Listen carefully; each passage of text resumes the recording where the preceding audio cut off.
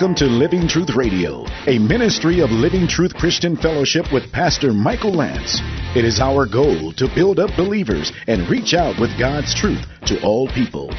Now here's today's message with Pastor Michael. Acts chapter 18, verse 6. Paul wasn't politically correct. He said, fine, you don't want the gospel? Good. Your blood be upon your own head, but I'm clean. Now, Paul is actually using language from the watchman on the wall, Ezekiel 33. The watchman's job for an ancient civilization was you're on the wall. If you saw an invading army coming, you had something like a horn or a trumpet. You had to blow the warning blast. If you warned the people in the city, the invading army is coming, and you blew the warning blast, then if they didn't get out, their blood was on their own heads. But the watchman's told, but if you see that invading army and you don't blow the warning blast, their blood is on your head. Wow. And in Acts 20, 26 and 27, the Apostle Paul references this idea. And just flip over there and you can take a peek at it with me. Using this watchman imagery, he says, Acts 20:26, therefore, Acts 20:26, I testify to you this day that I am innocent of the blood of all men. For I did not shrink from declaring to you the whole purpose of God. Now, there's comfort at the end of this message, but I'm going to give you a moment of discomfort. If you do not faithfully proclaim the gospel when God gives you open doors, the implication is you're responsible for those people. Wow. Now, I don't think that means everybody you pass by or brush by on the street. But I think it means when God opens a door and it's clear you should proclaim the gospel, and instead of swinging, you don't even bunt, you run the other way. I think we need to realize as Christians that God's going to hold us accountable. He wants us to be faithful to proclaim the truth. And if we love people, certainly we will do that. We will want to share the gospel. And so he said, I'm going to the Gentiles, guys. You don't want to listen? And he departed from there, and he went to the house of a certain man named Titius Justus. He was a worshiper of God here, a Gentile, probably connected to the synagogue. And his house was conveniently located, would you notice? Right next door to the synagogue. So Paul brushed off, okay, fine, I'm going to the Gentiles. And he said, Titius, thank you for the invitation. Where do you live? And he said, right there. Paul went, cool, let's have a sandwich and some chips and we'll talk, right? And so he's right next door to the synagogue. But what do you think the Jewish opponents of Paul were thinking? Rat, right next door. Perfect place to evangelize people going in and out of the synagogue. There's Paul. And by the grace of God, he has set up shop, and look at what happens. And Crispus, the leader of the synagogue, verse 8, believed in the Lord with all his household. Now he's got the leader of the synagogue converted. Sometimes you preach to somebody and you think, oh, they'll never get saved. And the leader of the synagogue, things began to stir in him and he became a Christian. You never know. You watch somebody and you think, they're fighting it, they're resisting it. Well, Crispus started thinking about his soul. And he said, you know what? I think Jesus is the Messiah. And their leader, get this, the leader of the synagogue becomes a Christian. Amazing. He and his household believe in the Lord. Many Corinthians are being baptized. They're believing and being baptized. Verse 8. And you had to think that Paul went to bed that night just having a personal party. This is awesome, Lord. But you know what? He wasn't. As a matter of fact, he went to bed that night, and apparently he was considering a new career. Because you can see it's implied from the words that will be shared. See, that night it says, the Lord said to Paul in the night by a vision, do not be afraid any longer, but go on speaking and do not be silent. I think Paul had a crisis here. You might say, but he was successful. Things were going wonderfully. That was the problem. Paul began to see a pattern emerging, and it was something like this. Yes, people are getting saved. Some are rejecting. Some are getting saved. But the people who reject, they tend to do something. And it's very personal to me. They make the messenger their target. And guess what? I'm the messenger. And he went to bed that night, and he was having a restless night. And here's the third point for you who have been taking notes. The encouragement of faithful friends, the encouragement of tangible support. Number 3, the encouragement of Christ, the best of all, the Lord. And when Luke uses the Lord, he means Jesus here, said to Paul in the night by a vision, don't be afraid. R. Kent Hughes comments. He says, what was getting the Apostle Paul down? Like the Old Testament prophet Elijah, Paul had been under excruciating tension for a long time, and he was losing his ability to rebound. Elijah took a nosedive after the heart-thumping tension of his encounter with the priests of Baal, followed by Jezebel's threats. And Paul was similarly reeling from his multiple encounters in recent months. He probably had not had sufficient time to recover from his beating. He was tired. And now, facing the depressing moral ambience of Corinth, Paul had given way to fear and discouragement. Even though he was experiencing spiritual success, that may seem rather strange until we realize success is what he feared. After all, past successes had led to his own personal persecution. For Paul, the immediate future was perfectly predictable, close quote. In other words, Paul saw what was happening and said, I know what's next. I know that a beating is coming my way. This is the pattern that emerged in Paul's life. And Paul, implicit in the text, implied in the text, is afraid, and he's considering not preaching the gospel anymore.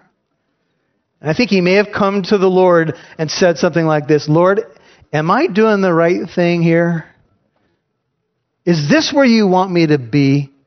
I would like some sort of tangible evidence that I'm pleasing you and that you're with me, because I think I'm going to wake up tomorrow and there's going to be a mob at the door, and I don't know if I can go through this again. Help me. You ever been there before? You ever been at the end as a believer and said to the Lord, maybe in a moment of honesty, even though you don't want to say it, Lord, I don't know if I can live the Christian life anymore. I hear sermons about what we should be doing and I don't do it. As a matter of fact, there's not even things stirring in my heart to do it. And I go from degrees of difficulty and I'm not sure I can continue. Lloyd Ogilvie writes insightfully.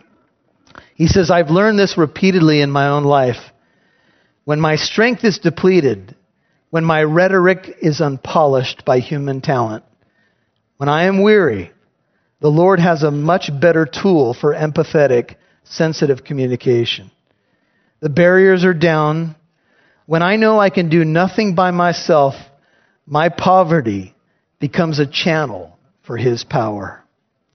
More than that, often when I feel I have been least efficient, people have been helped most effectively.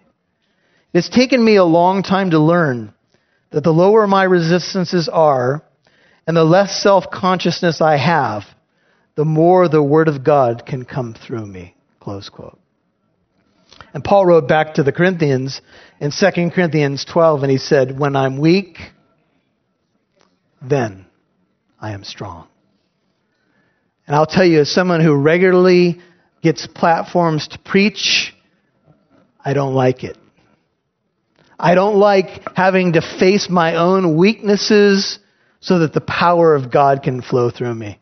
I would like to feel completely self-confident and strong every time God opens a door and know that I could just do it because I have the gifts and the tools and the personal abilities. But the fact is, I feel inadequate and unqualified to do pretty much any ministry. And that's exactly where God wants me. And I have learned something, and it's taken me a while to learn it too. And I have to keep learning it over and over again. That when I'm weak, I'm actually the most usable I can be for God.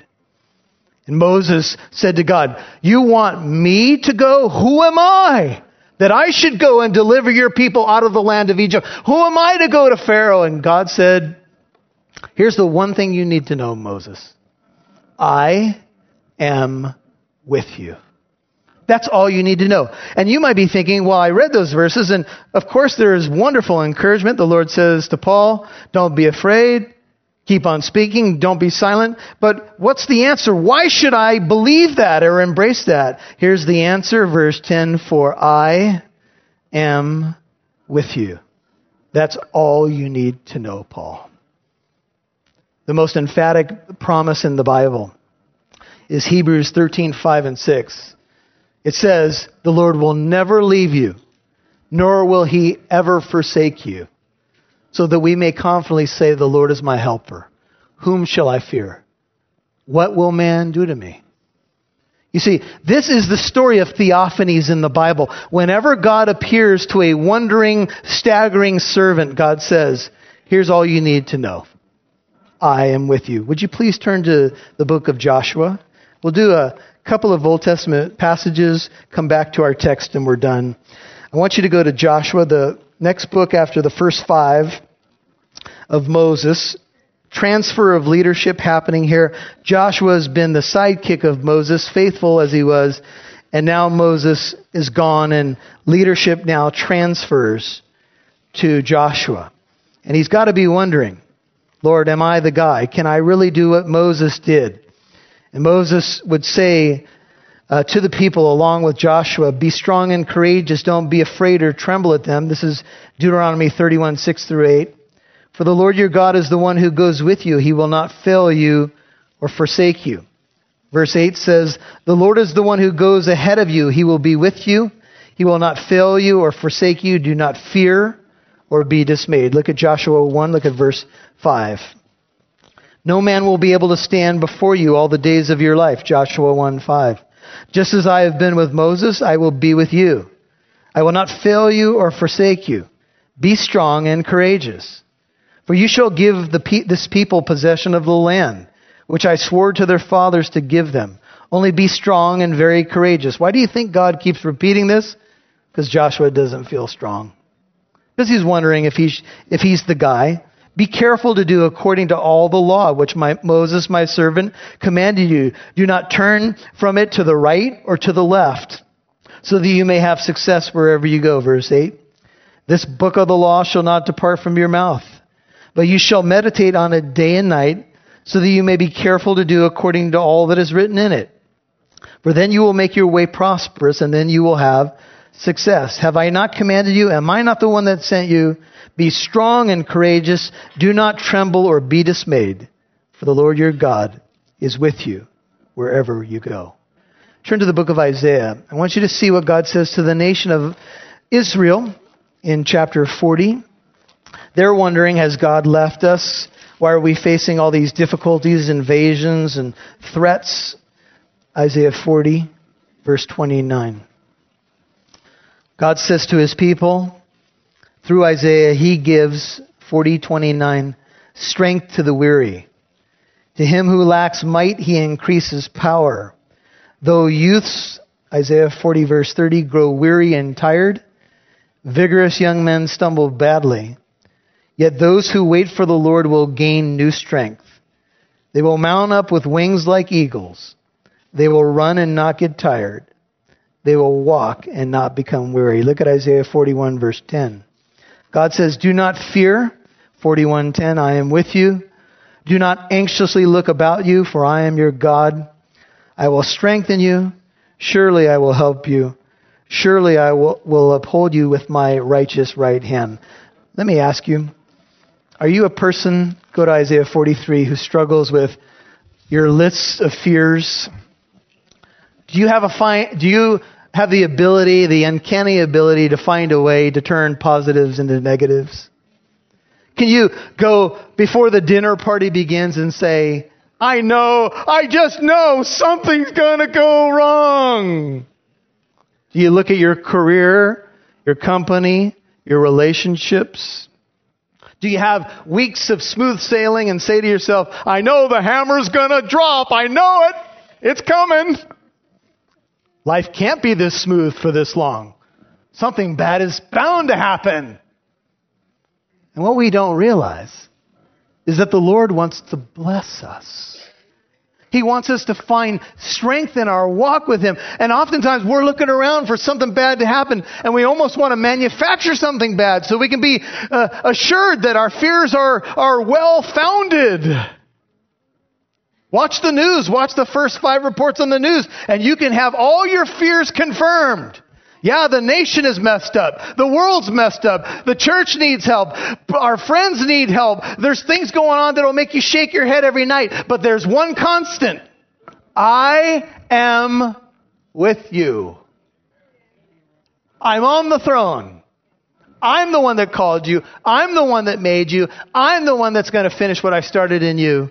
So stop looking anxiously around and get your eyes refocused on the author and the perfecter of your faith. Do you believe it?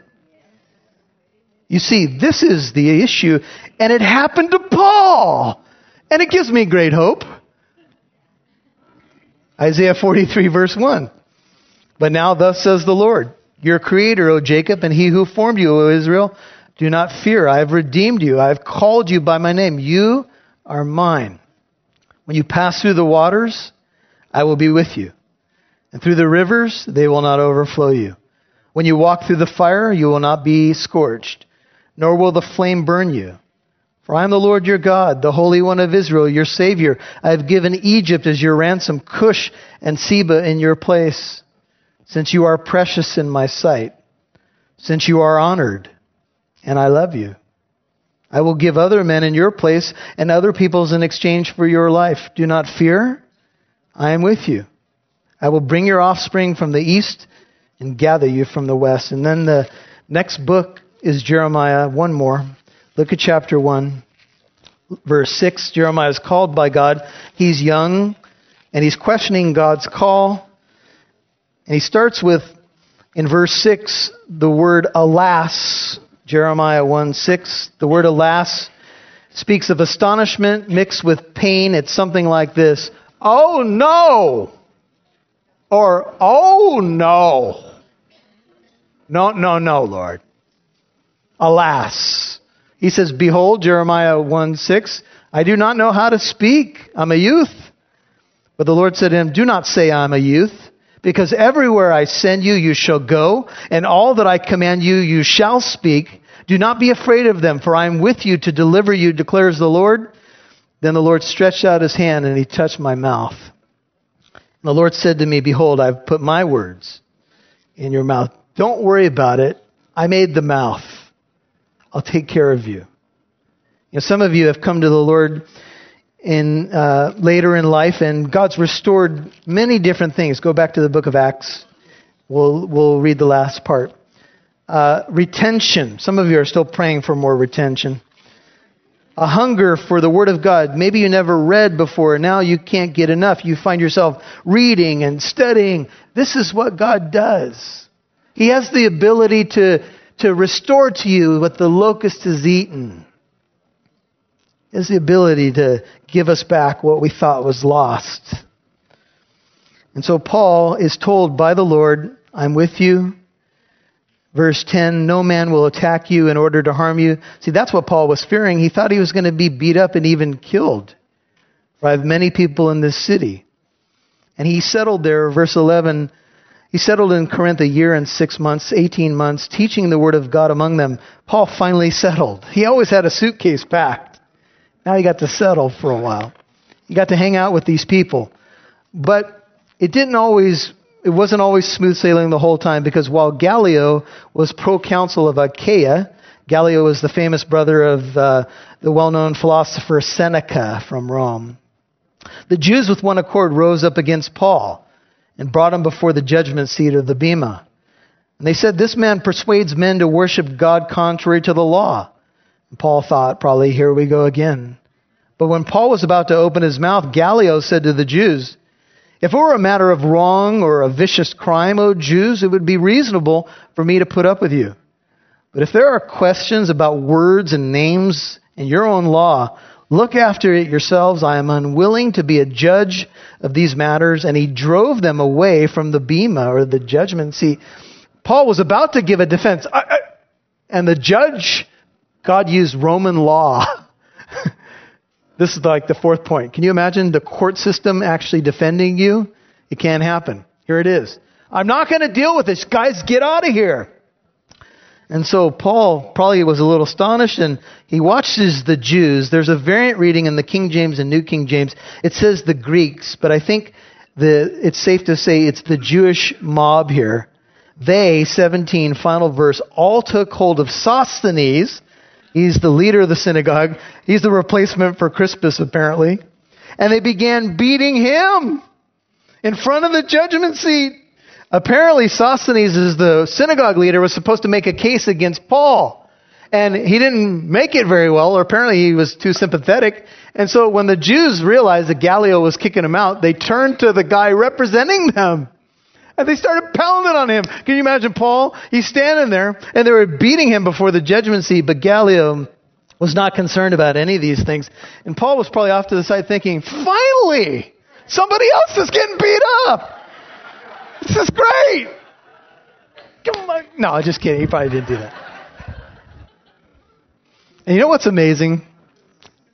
Final thought for you. In 1 Corinthians 1:1, when Paul writes back to Corinth, he writes along with his brother, Sosthenes. Apparently, this guy, who was also a synagogue leader, became a Christian. I think it may have been an immediate conversion. If my Jewish brothers are going to beat me up, Paul, tell me more about Christ. You could relate. And Sosthenes also became a Christian. You see, don't be afraid. You might be going through your fearful times, but he says, I am with you. Would you bow your head and heart? Father, thank you so much for the word. It's truth. It's unvarnished reality. It's hopefulness. It's light. Teaching us so many powerful lessons about the weakness of our humanity and yet the strength of our God. For when I am weak, then I am strong. Now, there are some here who have been trying to muster up the strength of themselves. And at one point, that becomes a fruitless effort. And we realize that when we come to the end of ourselves, that's where you begin. If you're here and you've not met Christ, He died on the cross for you and He loves you. But you must trust in Him. You can't resist the gospel. You can, but it's not wise. Trust in Him. It's something like this. And if it's you, don't let anything stop you from coming to Christ right now. Something like this. Lord Jesus, come into my life. Forgive me of my sin. Thank you that you died on the cross for me. Say it to Him if it's you. Thank you that you rose from the dead. I trust you as my personal Savior and my Lord. Please make me your child. Lord, for those who are crying out, maybe they couldn't get the words out, but they're saying that prayer in their hearts. May you bless them with the sweetness of your presence.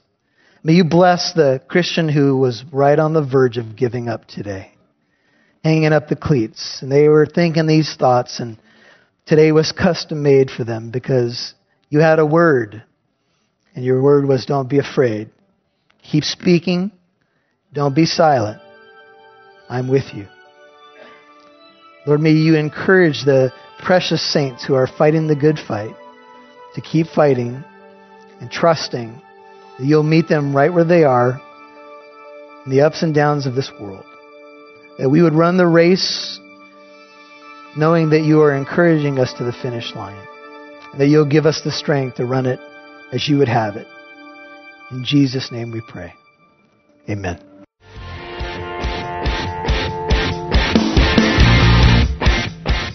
If you would like to listen to this message, or if you would like more information about the ministry of Living Truth, please visit our website at livingtruthcorona.org.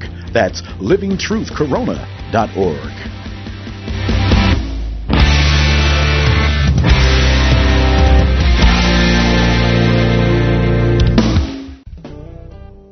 Hey, this is Pastor Michael Lance. So glad you're listening to Living Truth Radio, and I have the privilege today of sitting with my oldest son, Shane Lance, and he's the worship director at Living Truth Christian Fellowship.